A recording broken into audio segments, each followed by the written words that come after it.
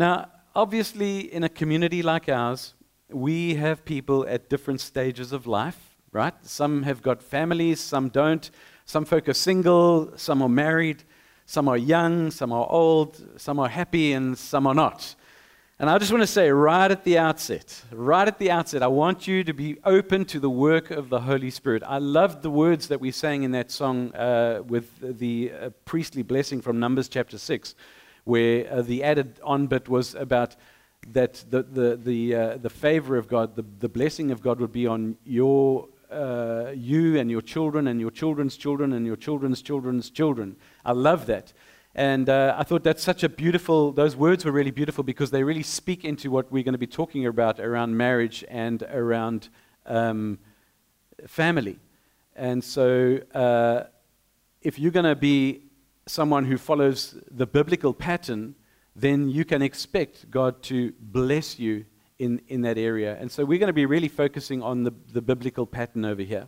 So I want to ask you to be open to the Holy Spirit, no matter what your current season of life is that you're in. Just even if you're sitting there thinking, well, that content doesn't directly apply to me, I want you to be open to the Spirit, and here's why. Because God might want to use you in some way to speak wholeness and truth into the life of another person. And what could be better than having a Spirit-inspired deposit to do exactly that?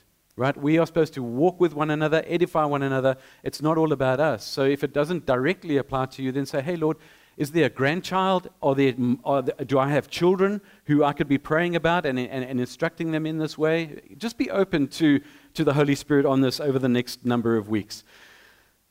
You can say amen if you agree. That's like, yes, so be it. Okay, good, okay. All right. When I was 7 years old, I can distinctly remember after visiting with some family friends a moment in which I spoke something over my life. And I haven't told too many people this, so you're just going to get a bit of insight into a little bit of me when I was 7 years old. And so we were visiting these family friends, and one of the daughters of these family friends, her name was Debbie. And she was a lot older than I was. She was in her last year of school, and she was getting ready to go off to college to study to become a teacher. And I distinctly remember, as a 7-year-old kid, playing that afternoon and saying to myself that one day I was going to marry a Debbie. And she would be a teacher. Honestly. It's such an out-of-this-world, weird thing to say for a 7-year-old kid.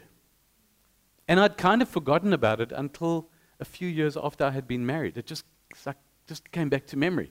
And I can clearly remember it.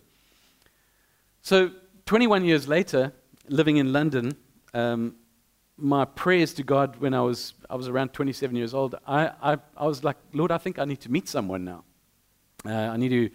I'd like to get married. I'd like to have a family at some point. And so I began to pray to God about meeting the right girl. And I distinctly remember I was around 26, 27, and I was saying to the Lord, I want to meet her quite soon because I want like 2 years before I commit to any permanent thing. I want to be 100% sure that this is the right person for me. I want to know this person. I want to know what they like. I was like, Lord, I need at least 2 years. That was my prayer. And so I wanted to meet someone, and I wanted to meet the right person because I was not just going to rush into a relationship or as important as marriage, right? A covenant relationship as important as marriage is.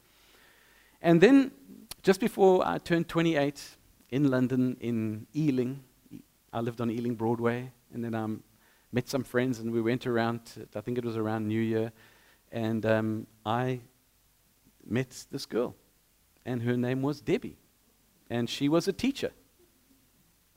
Now, just because God answered the simple request of a 7-year-old doesn't mean he spoke to a certain someone about me. It took me 6 months.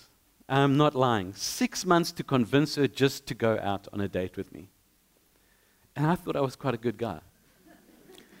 I really had my work set out for me. But God worked in ways that only He can, and now we've been married for 22 years. And so I want to talk about marriage from the starting place this morning.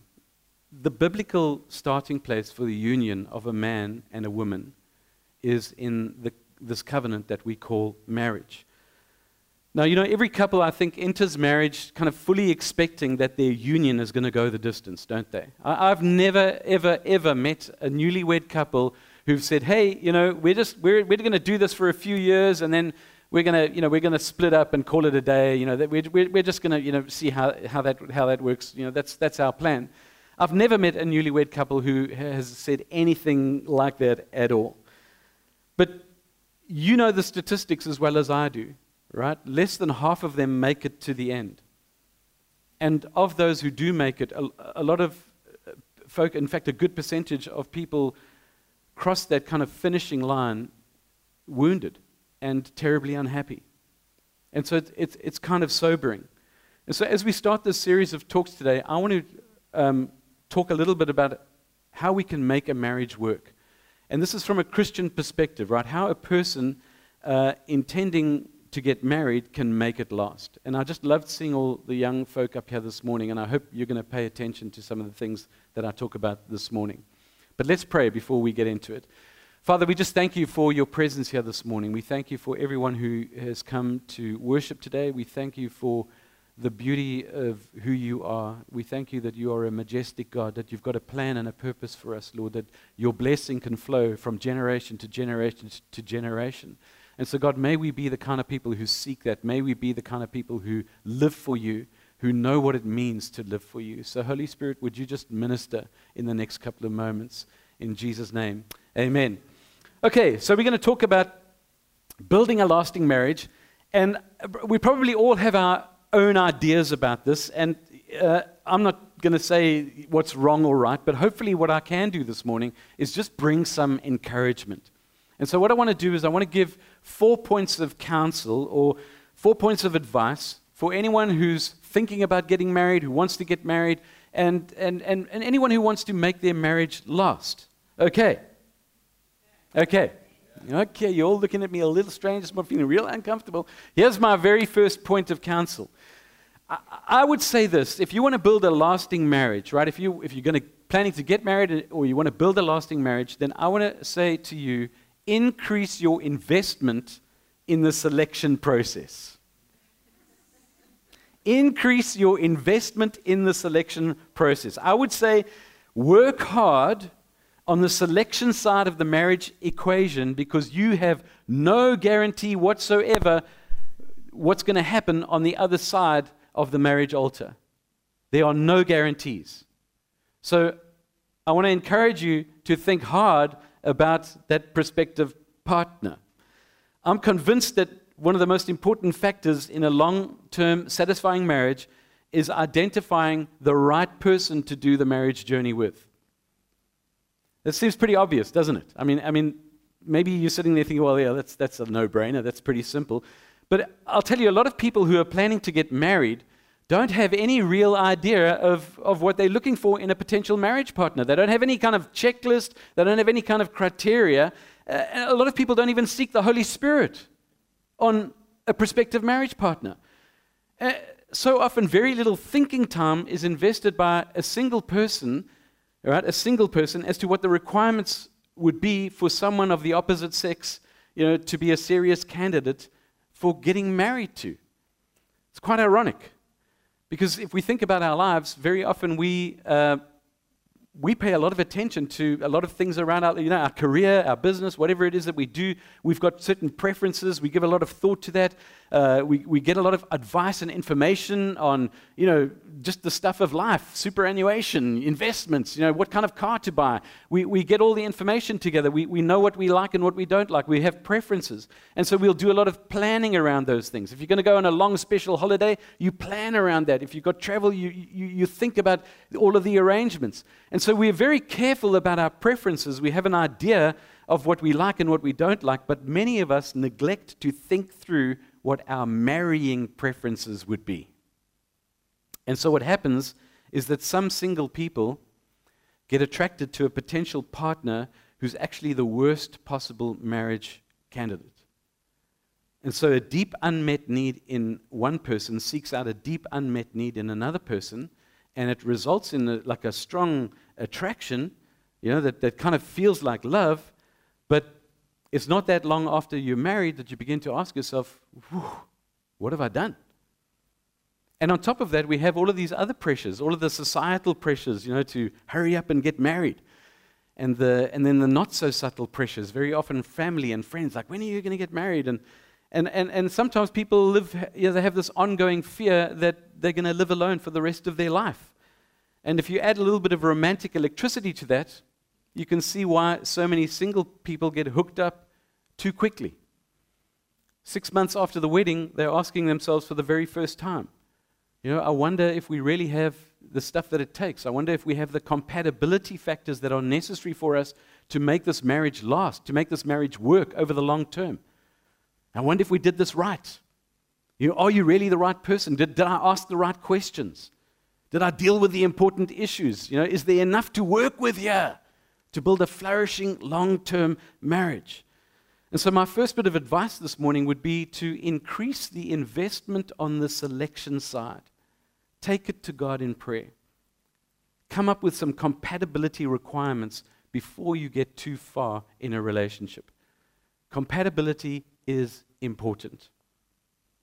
Let's just think about this for a moment. Compatibility. It's really important. I've got a couple of compatibility requirements I want to quickly speak through over here this morning. So before you go shopping for the ring, right? Before you head towards the marriage altar with the person that you're dating, you have to stop and ask yourself, are we compatible? And one of the first things as a Christian, as a follower of Jesus, is to ask yourself, are we spiritually compatible? Are we spiritually compatible?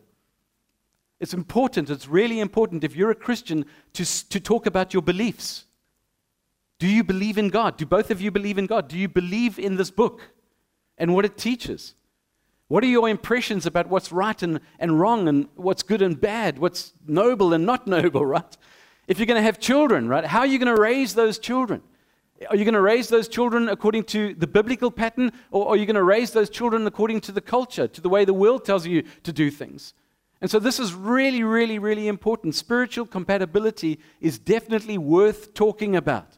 In 2 Corinthians 6, verse 14, it says that you need to be equally yoked. Scripture tells, this is King James language here. You should be equally yoked. It says, do not be unequally yoked together with unbelievers. For what fellowship has righteousness with lawlessness? And what communion has light with darkness? So spiritual compatibility, really, really, really important. You've got to work through that issue.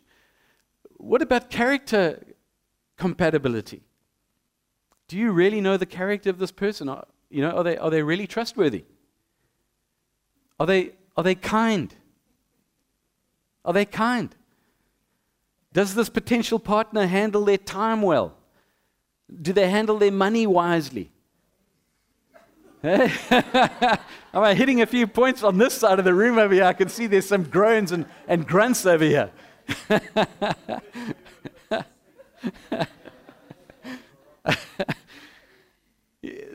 Character compatibility is really, really important. Do you know that person? Are they a truth teller? Do they speak the truth freely and not it's not smoke and mirrors? If you hit a crisis, are they the kind of person who's just going to fall apart? Or will they be able to keep things together? Do they have relational skills? That's really, really important, relational skills to sustain a marriage friendship. So character compatibility. What about communicational compatibility? I mean, can you talk to each other, right? It's no good knowing how to snuggle up on the couch and kiss each other, and then you don't know how to really talk to each other. I mean, what good is that? A lot of people actually go into marriage and they don't have a clue about how to communicate at a significant level. So they don't know how to communicate through times of stress. They don't know how to sort through times of conflict, right? They don't know how to discuss and talk in a meaningful, mature adult way about sensitive issues. They don't know how to talk about those kind of negative, emotional kinds of feelings without blocking off that other person or pushing them away. So communicational compatibility is really, really important. And temperament and personality, that's another big compatibility area, because that's the point of contact after you're married. The point of kind of engagement, the point of contact with your spouse for the next 20, 30, 40, however many years you're going to go, the point of contact is going to be around personality. It's going to be around temperament. That's the point of engagement in a relationship. In other words, if you're going to live with the other person's personality and temperament, do you know what it is? Hallelujah. Thank you, Lord. I thought there were going to be some people you wanted to speak to today. But, it's important. Have you got that figured out? Do you know what yours is? Do you know who you are? Are you going to be able to match up and link up constructively? What about similarities or differences in family background? That's another big one. I'm telling you now, that is a big area. It's a huge area. Those similarities, those differences can either build into that marriage. It could give the potential to influence a relationship for the glory of God, or it could go south. It just could go the other way. And so it's important to know, are you leaving your parents for us to join each other and make a new family, or is this you still going to run to mom and dad every time something goes wrong? These are the kinds of questions we need to look at. What about physical and romantic attraction? Yeah, we don't talk about that in church, do we? One of the most common characteristics of a lasting, flourishing marriage, lasting characteristics, is a romantic attraction that is sustained throughout the course of the relationship. Really important. And in Christian circles, we downplay this. And I really don't think that we should, because the Bible actually contains an entire book which is devoted to the importance of romantic attraction in the marriage. Right? The Song of Solomon. Anybody read the Song of Solomon? Yeah, some of you don't want to put your hands up, but it's an important book to read. Important book to read. Read it sometime. Now, I also want to just say, and I don't want to tread on people's toes here this morning, I'm just doing this out of love, but I want to say that when it comes to the physical and romantic attraction compatibility area, as a follower of Christ, it doesn't give you the green light to jump into bed together. Because the Bible, again, we're talking from a biblical perspective here this morning. The scripture is really clear on this. In 1 Corinthians chapter 7, in fact, you read that whole chapter, the Apostle Paul says that sexual relations are a good thing, right? But he says it's only within the context of marriage. Only once you've actually entered into that covenant when you're actually married. So in 1 Corinthians 7 verse 2, Paul says, in order to avoid sexual sin, each man should have his own wife and each woman should have her own husband. And I'd encourage you to read that entire chapter if you're not sure about this. In fact, if you go back to 1 Corinthians chapter 6, the Bible tells us that there is more to sex than just skin on skin. Okay? Because sex involves a spiritual component. It's not just a physical act. And so the scripture says, don't involve yourself in sexual relations outside of the commitment and intimacy of a marriage covenant. Because that's the kind of sex that can never become one. It's in marriage that you become one. And the Bible says that there's a sense in which sexual sins are different from other sin, because in sexual sin we violate the sacredness of our own bodies. And I'm just thinking as I'm talking here about the words to that song again. If you're a follower of Christ this morning, then you want to say that this is going to have authority in my life. And I want the blessing of God to pass from me to my children and to generations. But I'm going to have to submit to the authority of this book if I claim to be a follower of Jesus. I'm going to have to submit to the authority of Scripture in my life and do it God's way in order for me to have that blessing. Because there's a lot of people these days who are not even interested in marriage. They've never been married. They're just out there, they get together, have a family, have children, and there's no bond, there's no covenant commitment before God. And sadly, even some people who claim to be followers of Christ, Christians who well, I'm a Christian, I'm all good, I'm going to be with God one day, but they're living a life so completely contrary to what Scripture teaches. So, the stuff around sex is, it's serious stuff, and if you want to be in God's will on it, then you probably need to think that through, take it to God, get things sorted out. So I just say that think through. You could add other compatibility requirements over here, but for any couple thinking about marriage,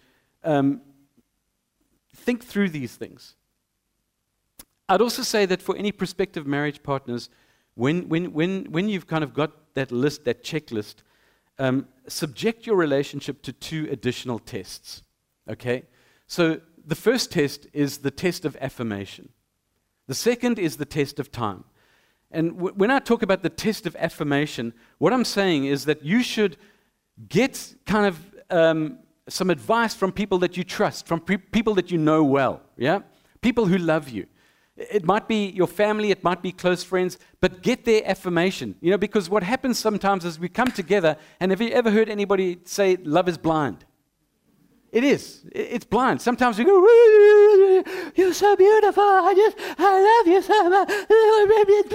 And everybody else is going, no, worst possible marriage, worst, but we're so blinded, I'm so in love.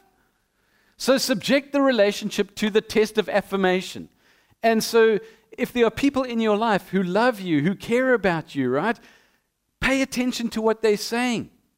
If they start waving red flags and saying, no, this is the wrong person, pay attention because they love you. They're looking at that relationship and they can be very helpful to you for the long term, especially if you're wanting to build a lasting marriage relationship.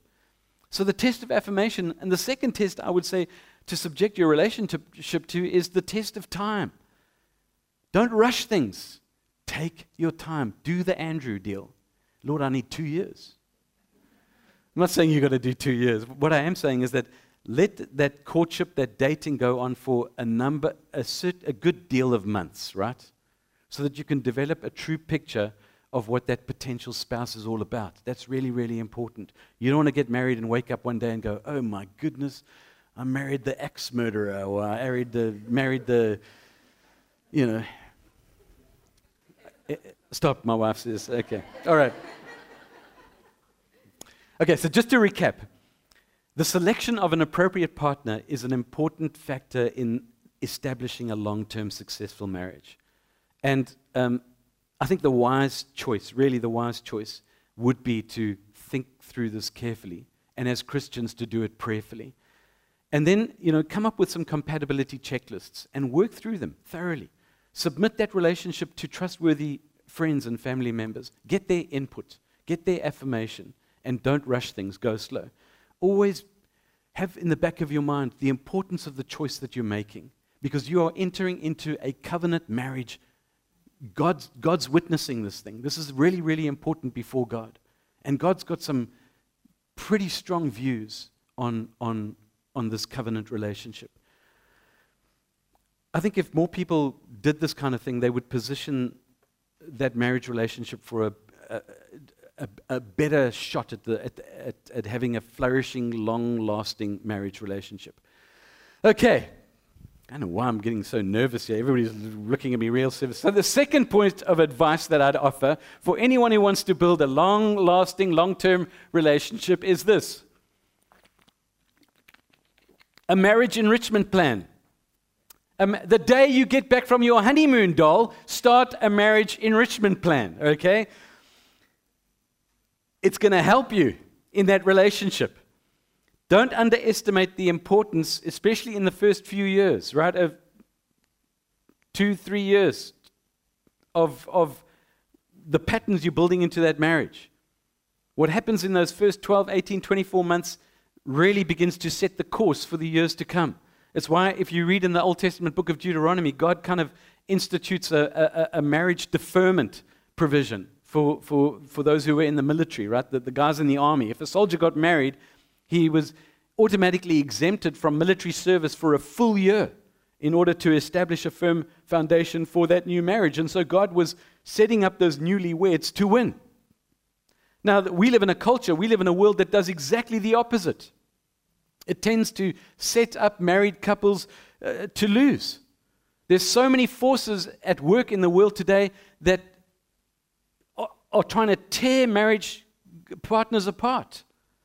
You just look at so many people who are caught up in, the busy work schedules. You're up early, you're off, you're busy. You've got all the other things going on in your life. You've got all of these demands upon you, and so often it works to tear a close, intimate relationship apart.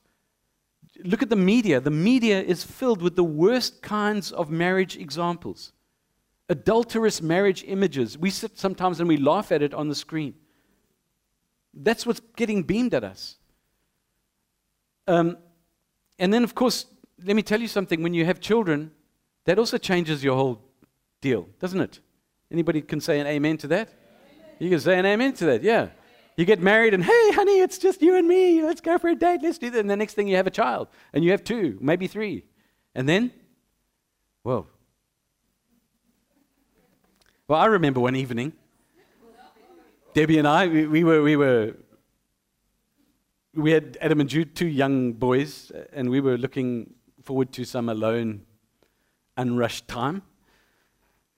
Tend to the sparkle in our eyes. And not long after we'd put our boys to bed, Jude starts crying.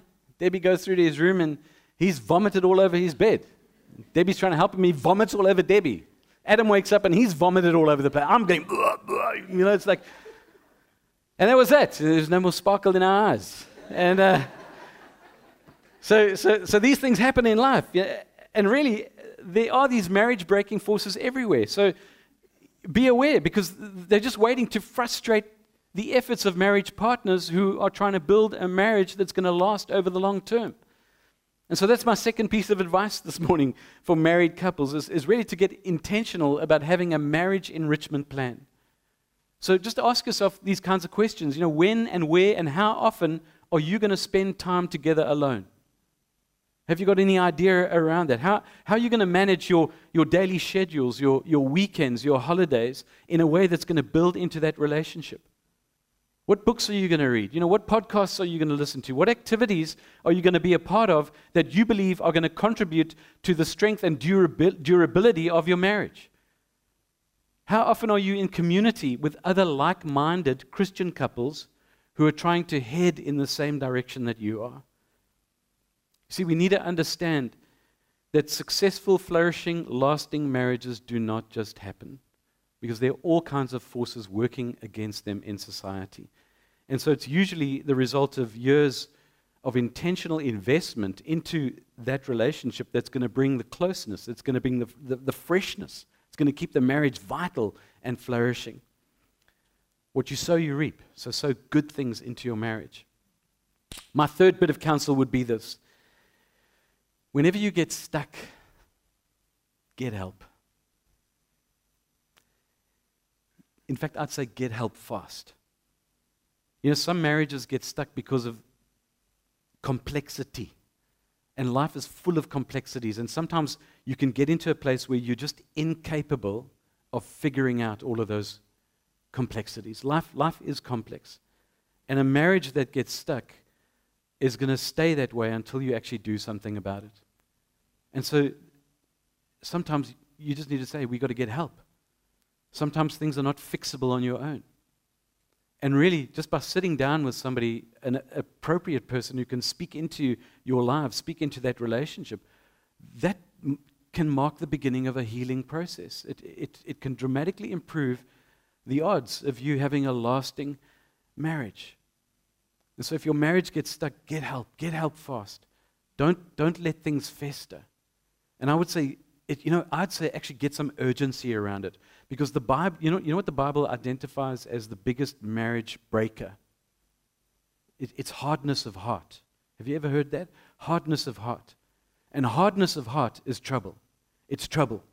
It's what Jesus said when he was asked why Moses allowed a certificate of divorce in Matthew 19, verse 8. Jesus said, listen, Moses permitted you lot to divorce your wives because your hearts were hard. It wasn't this way from the beginning. And so hardness of heart is a big threat to a marriage. It can break a marriage. When when a spouse starts hardening their heart in a marriage, the stage is set for disaster. Bright-eyed brides can become angry, mean spouses, hardened on the inside because they've been neglected, or they've been diminished, or they've been abused or ignored. And passionate, romantic, sensitive men can turn into hard-hearted robots if their bride has no more respect for them, doesn't encourage them, shows no affection, no admiration for them. And that's why I would say get help fast. The moment your marriage gets stuck, get help. Just take some time out and say, we're busy digging a hole. We're busy burying this marriage in a hole. Let's not hurt each other anymore. Let's not harden on the inside anymore. Let's get help. Let me just mention one more point of counsel. And I think this is probably the most important point this morning. And that is to give your life to Jesus Christ. Commit yourself to growing spiritually.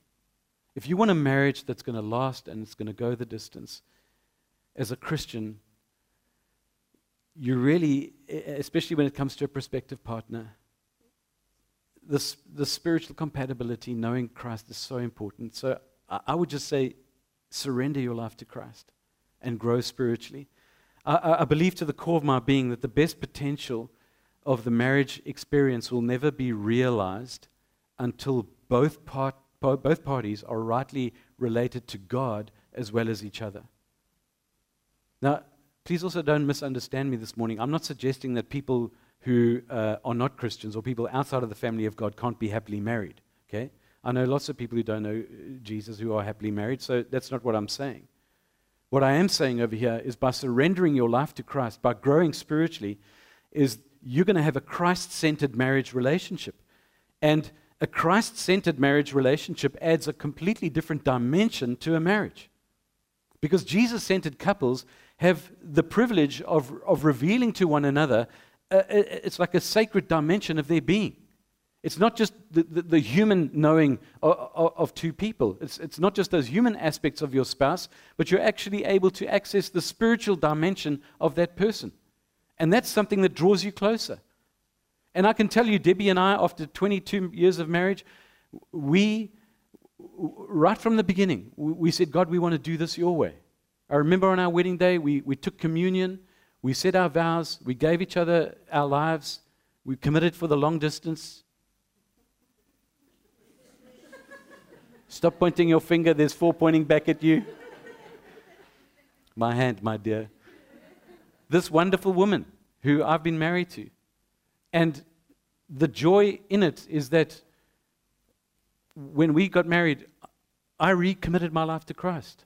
You know what happened is I grew up as a Christian, but I was never really fully on board. And I did an Alpha course. Both of us did an Alpha course together, and it just radically changed our lives. And as we've journeyed all these years together, we talk about what God's doing in our lives. We talk to each other about what God's doing. We talk to each other about God's ways. We pray for each other. We pray for our boys. At this age, we pray for them like our prayer life's just gone right up. That's what we do because we're accessing a spiritual dimension. We often talk to each other of how the Holy Spirit has directed us in some way. You know, just the other morning, I was saying goodbye to Debbie and she was reversing out, and the first time I've ever seen this in my life, a guy was walking down the road picking out all the plastic bottles and stuff out of the recycling bin. I've never seen that in my life. I'm going, Lord, there's something wrong over here. But anyway, we collect all the bottles and take it for recycling. You can buy a burger with the money that you get from the recycling. So Debbie's got a whole lot of things in the back of her car. I said, maybe we should just give them to the guy. Debbie's like, nah. Anyway, I get a message a little while later. I got to the stop street and the Holy Spirit convicted me. I drove around and I went to the guy and I gave him all of the bottles. But that is in that relationship, I understand that the Holy Spirit has spoken to her. Now, if I was not following Christ and she was, I'd be thinking, you're mad.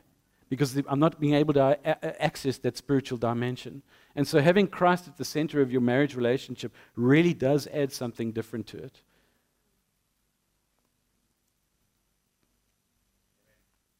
It's true. And the other thing about Jesus is that he gives you a renewable supply of love. How many of you know that you can run out of love? Yeah, we can. And Jesus brings a renewable supply of love. A lot of marriages don't get across the finishing line because one or other partner runs out of love. And sometimes a husband or a wife can run not only out of love for their spouse, but for their family, children, friends. And so life, the disappointments, the tragedies, the blows of everyday life, they combine to drain that love. And it's very easy to become cynical and bitter. And you know what happens sometimes in marriage relationships? Because that creeps in and your love is kind of like, the level is low, you'll end up pushing away your husband. You'll end up pushing away your wife. You don't engage. But people who are in a growing relationship with God are going to receive regular infusions of divine love. And you can convert that love into a relational warmth and relational tenderness. It's like a relational energy supply of love from the King of Kings and the Lord of Lords. And I'll say in addition that people who know Jesus can get guidance from Him, right? The Holy Spirit is accessible. Marriage can get complex. Life can be difficult. And so to weather the storms of life, what a beautiful thing to have the Spirit of God speak to you, to give you wisdom and insight, to comfort you. To have God at the center of your marriage will make your marriage strong when the foundations around you are crumbling. And something else about having Christ at the center of a marriage is that it gives us the capacity to forgive one another. Have I ever had to ask you for forgiveness? Never. Have you had to ask me forgiveness? All the time. And guess who's going to be asking for forgiveness after the end of the service? But you know a relationship, it gets, sometimes it's like scratchy. And then I got to say, I'm sorry, I made a mistake. Would you forgive me? And the reason why I can do that is because I know that Christ forgave me first. And because He's forgiven me, I can forgive you, and you can forgive me. You see, there's something uniquely beautiful about having God at the center of your marriage relationship. And last but not least, at some point, 20, 30, 50 years from now, a spouse is going to admit the other spouse to hospital, and you're going to get in your car and you're going to drive home with a sinking feeling in your stomach. Are they coming out? Or worse, somebody grabs their chest late one night, is gasping, can't breathe, and you're looking on in horror, and the ambulance comes and takes your spouse away. And then a widow or a widower walks away from a grave in black, heartbroken, overpowering sense of aloneness. And that will happen. But in that moment, that widower or widow who knows Jesus personally, will find the kind of companionship and comfort that only Jesus can give. And He will give it. He's a God who loves us. And so He will give His presence. He will give it that tenderly, and He will give that warmly. And He will do what He has promised to do in Scripture, when He said, I'll be with you always. I will be with you always, even to the end of the age. And it's in a moment like that where you'll just be so thankful for that divine companionship, because it's an eternal relationship with God, and our relationship with God extends beyond the grave. And so too with our marriage partner. You'll be glad that you've given your life to Christ because you know that you will see them again. It extends beyond the grave. I watched a YouTube this week. I watched the memorial service of Tim Keller, and I was blown away. It's an hour and a bit. The people that turned up in New York. I don't know how many of you know Tim Keller. He was a great pastor, writer, author. He made such a huge contribution to our Christian faith in these times. He died of cancer at 73, but his wife got up at the memorial service. Man, what a blessing. What an encouragement. You could just see when she spoke about the richness of having God in their lives. And it was evident how God was carrying her in that time of loss. And so I just want to say to you, it's such an important thing to bring God into your marriage relationship. So 4 bits of counsel this morning. To people who want to get married, if you know someone who's wanting to get married, maybe you give them some help. If you want your marriage to last, do the selection process carefully. Get an enrichment plan going. Get help when you get stuck, and give your life to Jesus. And just as we close, I want to say that if there's any point of application, I would encourage you to take on what the Holy Spirit might be whispering to you right now. What the Holy Spirit might be prompting you to take action on. Take action on it. Are you here this morning and you're dating someone and it's going so fast that you haven't really done the checklist thing, that you haven't really looked at those compatibility factors? Maybe you just need to slow your relationship down and submit that relationship to the affirmation of others. What might God be saying to you this morning? Are you in a marriage relationship this morning and it's cold and it's getting colder? Is it time for some kind of enrichment? Are you stuck? Is it time for you to get help? Maybe this morning you're outside of the family of God, and maybe you've just been sensing that God's saying, hey, I want you to come my way. Maybe today's, what better day than to just surrender your life to Christ and say, Lord Jesus Christ, would you come into my life?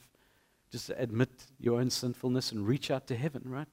Just become involved in an eternal relationship with Jesus, the Savior and Lord of the universe. Just have that relationship with the Father, the Son, and the Holy Spirit. So this morning, this is the beginning. We'll talk about it over the next 2 weeks, but I want to ask you to take whatever steps the Holy Spirit is prompting you to take. Amen.